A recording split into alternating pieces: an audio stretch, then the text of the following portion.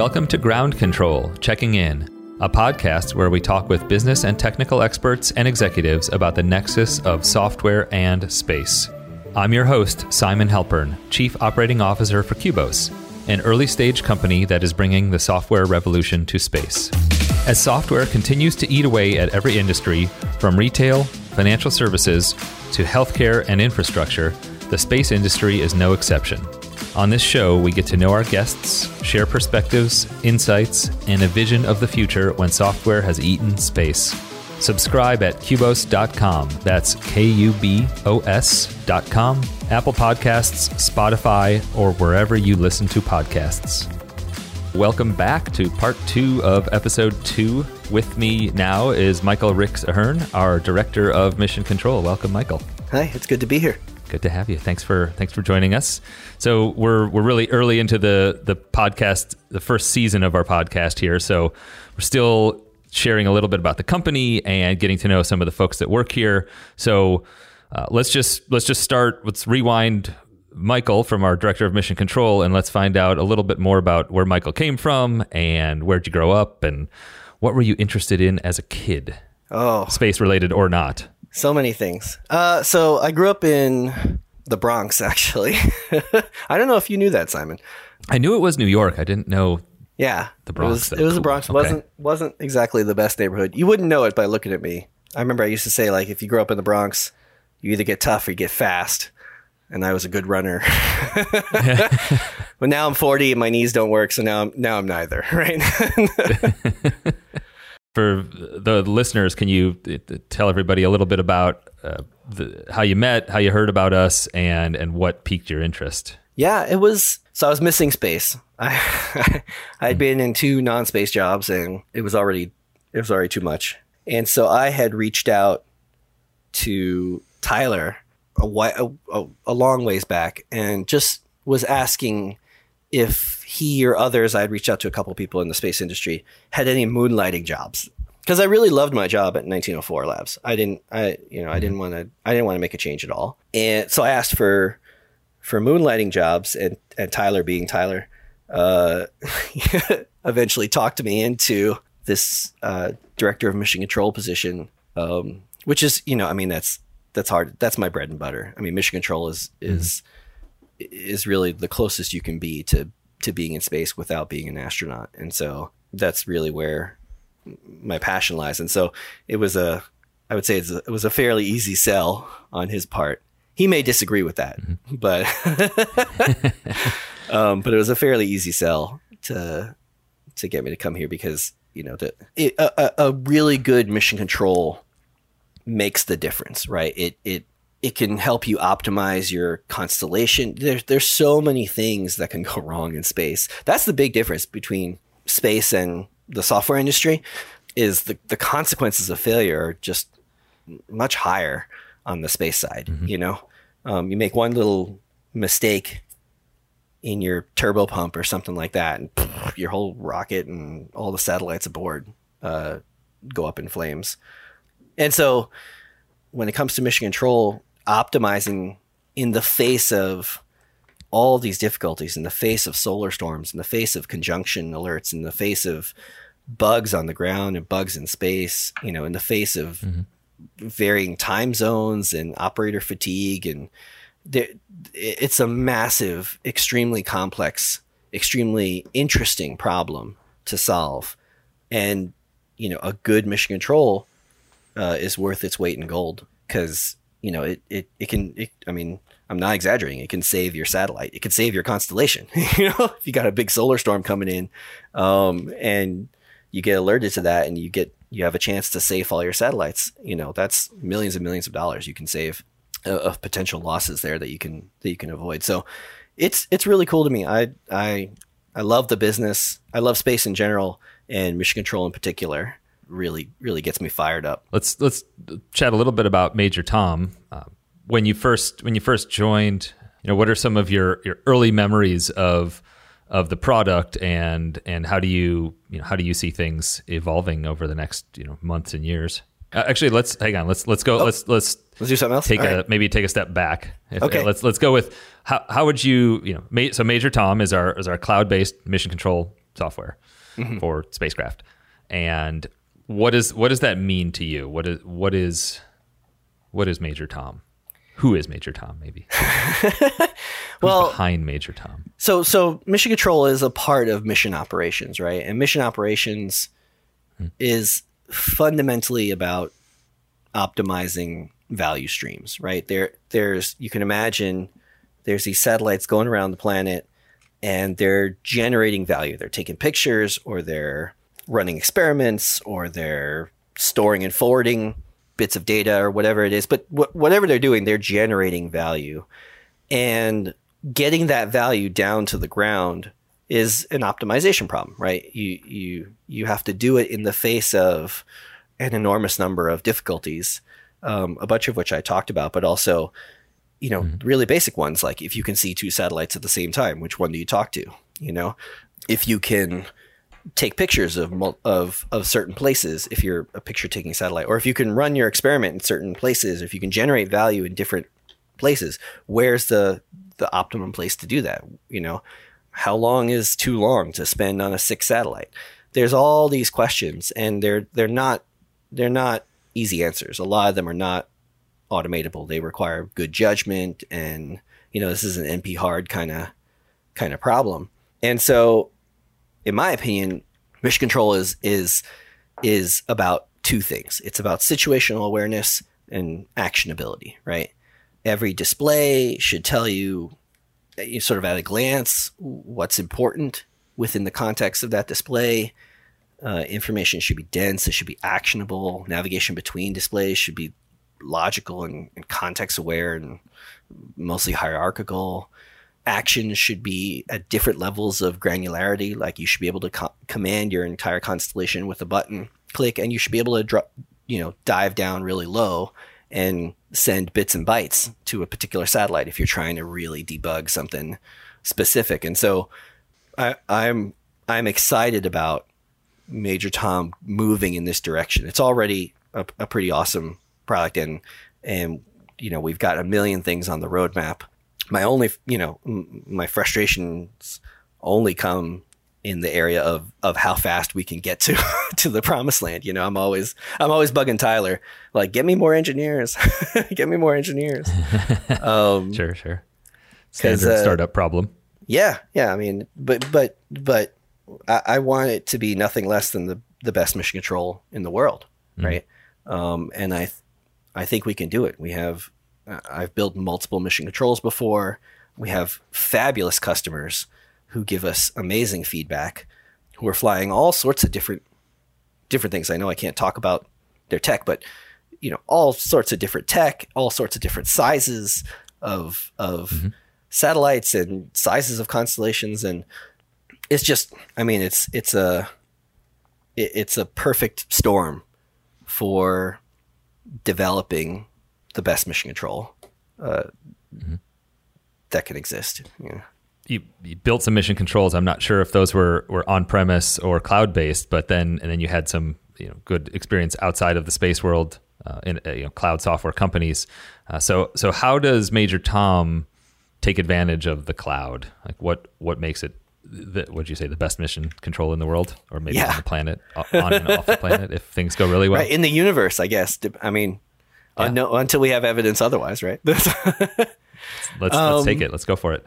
Yeah, no, I mean, using the cloud is a no-brainer now. It might have been debatable, I think, early on, but right now, maintaining your own data center, unless that's your thing, or unless you have just really bizarre requirements, it doesn't make sense to do it. It makes sense to do things in the cloud. And I think the cloud revolution is coming to space, for all the same reasons that down here it's easier to just build your business in the cloud. It's going to be similar in space. One of the things that excites me most about what we're doing is how it sort of fits into this larger arc of space development, particularly when it comes to infrastructure in space. That's been the thing that's lacking. It's hard to go to the moon. It's hard to go to Mars. It's hard to go even to Leo when you have to sort of bring everything with you, right? You gotta bring the space equivalents of a gas station and spare parts and a mechanic shop and everything like that. There's not one-to-one analogies, but in general, generally speaking, infrastructure has been a very limiting factor. And I think one of the things we're doing by embracing cloud technology for Major Tom and encouraging that is we're bringing that revolution to space. There's going to be this sort of incentive to put more stuff up there because you will be able to rent it out to others, right? And just as in the way businesses now, when the Christmas rush comes in, businesses will burst onto the cloud for excess capacity. We're going to be in a situation in not a long amount of time where you can burst onto the stars, where you can, where if your satellite goes down for whatever reason, you can go hop on another one that's got an equivalent instrument, grab the data you need to grab, and your customers are still happy. And so this kind of cross-company collaborations and leasing of infrastructure and leasing of assets in space is can't be understated how important this is. I mean, it's going to push things in the right direction, and I think it's one part in a large number of parts. I mean, we're a small cog in a large industry, but I think it's one part that's really going to push us to sort of becoming a spacefaring society. On the path to becoming that society, you've been with us for a little while now, and you've seen the product's been evolving quickly since you joined. We've brought on some new customers that are now in space, and it's been really exciting. So, does anything from your time here, what stands out? Either maybe one internal thing, about the product or company, and one external, customer facing thing. What's been some exciting moments or really interesting things that maybe you didn't think about before you joined that just came up? What's been the most interesting for me lately has been sort of bridging the gap, I think, is what I would term it. Mm-hmm. So I've flown a constellation of satellites before, but that's a fairly unique experience. And translating that experience into the vision for Major Tom has been challenging, but like a good kind of challenging, right? We talk to customers, and we're a bunch of our customers are sort of at the beginning of their journey, their sort of space journey. In a lot of ways, I have a decent idea of what they're in for. Yep. And that's exciting. I mean, that's because space is hard, right? Solar storms are a thing, cold welding, is a thing, zinc whiskers are a thing, right? There's a lot that can go wrong, and it's just been really exciting for me. The most interesting thing is bridging the gap, is translating, what I know from my own experience and what our customers are experiencing into what do we need to build next, right? What's gonna make the biggest impact for the operators that are using Major Tom. But yeah, I would say that's been kind of the most unique experience about this, is not being surrounded by, Simon, I know you have a background in space, but not many others in the company do. It's a lot. We have a lot of software engineers, and so it's fun to talk space with them. Because space is interesting to everybody. Yes, I think that's a hands down. It's not a requirement to work here, but it's definitely it for the general population at large. Space, it tends to be interesting. So where are I think you've actually done a great job painting a picture of where what the future of space and space infrastructure can look like, and where do you see us headed, just as a whole? To the moon. I mean, I hope so. I'm being kind of facetious, but I'm not either, right? Like so our current customers kind of fall under, Mission Control there is no one perfect mission control for all phases of flight and all customers and things like that, right? There's a famous phrase in the industry called "test as you fly," which means you want to, as soon as possible, as soon as you've got something that even resembles a satellite, you want to button it up and put it somewhere else and talk to it as if it's in space, and continue doing so, right? You want to treat it as if it's up there, because you can't go up there and reboot it. So, and you can't go up there and plug something in or move things around or something like that. And so, people want to use mission control as soon as the boards are printed, even before the satellite's really put together. And so that's sort of one entire set of features you can imagine that are necessary for someone like that, all the way up through, I would say from there you go to a single satellite, and then maybe a small constellation of less than 50, say, and then large constellation where you're really starting to try to optimize, your operator's time. You need to start leveraging AI solutions and it's cattle, not pets, right?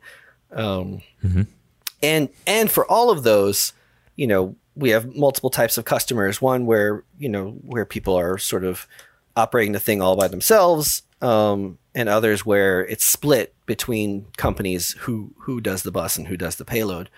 And so I would love to add onto the end of that, lunar missions. I would love to have someone on Major Tom who wants to use Major Tom to go to the moon. It's exciting. We would, or Mars or beyond. I mean, I would love for Major Tom to be a reflection of the growth of the space industry. That is a perfect note to end the initial part of our interview on. Thank you. So for those who have listened to some of our earlier episodes, they'll be familiar with the lightning round, which we're going to jump into now. So this is why I should have listened to Tyler's before coming here. So here we got it. We've got a few questions. Lightning round, just whatever comes to mind. Okay. Are you ready? I'm ready. Let's do this. Okay. What is the first remote control thing you ever owned or remember using? An RC plane. And I did the thing that most kids do, is you don't throw it hard enough. And so it flopped right in front of me on the first throw and broke off the entire propeller and engine. And that was the end of it. Okay. And my experience with RC planes was about as long as it took to answer that question. Got it. CubeSats or SmallSats? Oh, I would go CubeSats. I like the sound of it better. I realize that I think SmallSats makes more sense with picosats and microsats and SmallSats, and so you can have like a scaling factor. But I have a particular affinity towards CubeSats because that's where I got started myself. Okay, this might be relevant to your 13-year-old experience. So, would you rather sit in the captain's chair but not be able to touch anything, right? So the plane's on autopilot, but you get to sit in the captain's chair, or would you rather fly a drone remotely? Ooh, that's a good question. I think I'd rather fly a drone. Yeah. Yeah. Pilot. Yeah. I'm a pilot at heart. Favorite space meme or favorite software meme? Does Nyancat count? I don't know. It is going through space, right? Do you know what I'm talking about when I say Nyancat? Yeah. Yeah. Yes. So, absolutely. I don't know if that's necessarily, it's either that or the space sphere from Portal 2. The one that's like space as it goes by. I love that. Yep. I couldn't get enough of that when I was playing that game. Okay. Okay. Favorite number in the countdown sequence? 2. That's the final opportunity for a hold, an emergency hold. And so if they get past 2, you're really going. It's interesting. We've so far every guest has picked a different number, so we'll see how this plays out over the next few seasons. Okay, favorite astronaut? Chris Hadfield for sure. Not only is he just extremely cool, he played guitar in space. Like how many people have done that? But there's actually a story behind here. He played a song.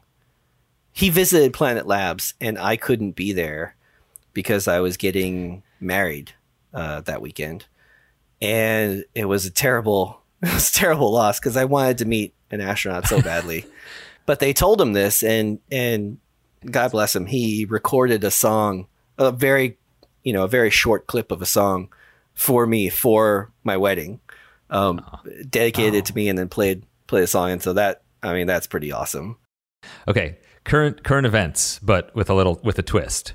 Okay, would you rather be launched in a Virgin spaceship, but with Jeff Bezos as your co-passenger, or would you rather go in Blue Origin spaceship with Richard Branson as your co-passenger?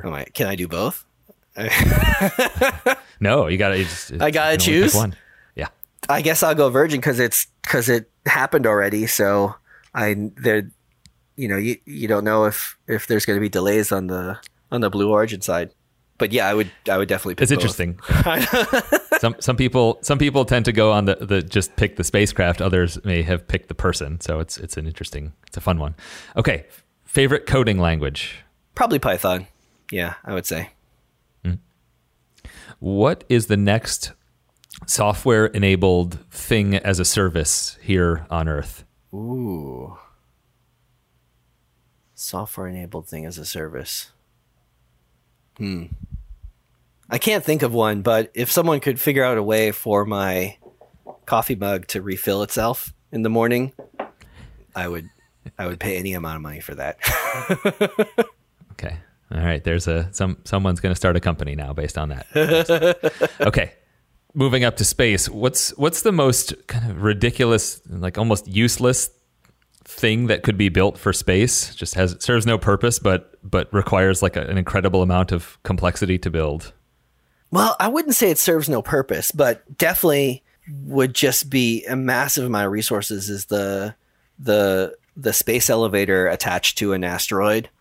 I've seen plans, and I use that term very loosely for this, where you capture an asteroid and then attach some carbon nano whatever to it, and make a space elevator. And the amount of effort it would take to do all that is just orders of magnitude more than I think you would get out of it.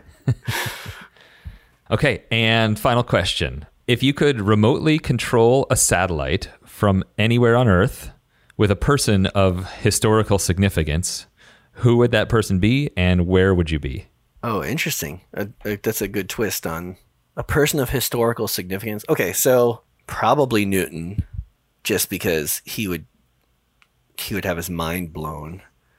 And then I'd want to control maybe the SOHO satellite that takes pictures of the sun. And I mean, that would be how cool is that to take pictures of the sun in a way that I'm certain he never saw in his lifetime. Blow Newton's mind. That'd be great. And where would you guys be flying from? Well, obviously somewhere enjoyable like Hawaii or something, It doesn't. If we're controlling remotely, we don't have to be anywhere. You want to be comfortable. You want to have a Mai Tai when you're controlling satellites. I think that's the most important thing. Yeah. Yeah. That's what the automation is there to. That's what it really is. Yeah, it really is. It's just for the Mai Tais. Okay. Well, Michael Rixahern, our Director of Mission Control here at Qubos, thank you so much for taking the time to chat with us. It's been a pleasure. Thank you for having me.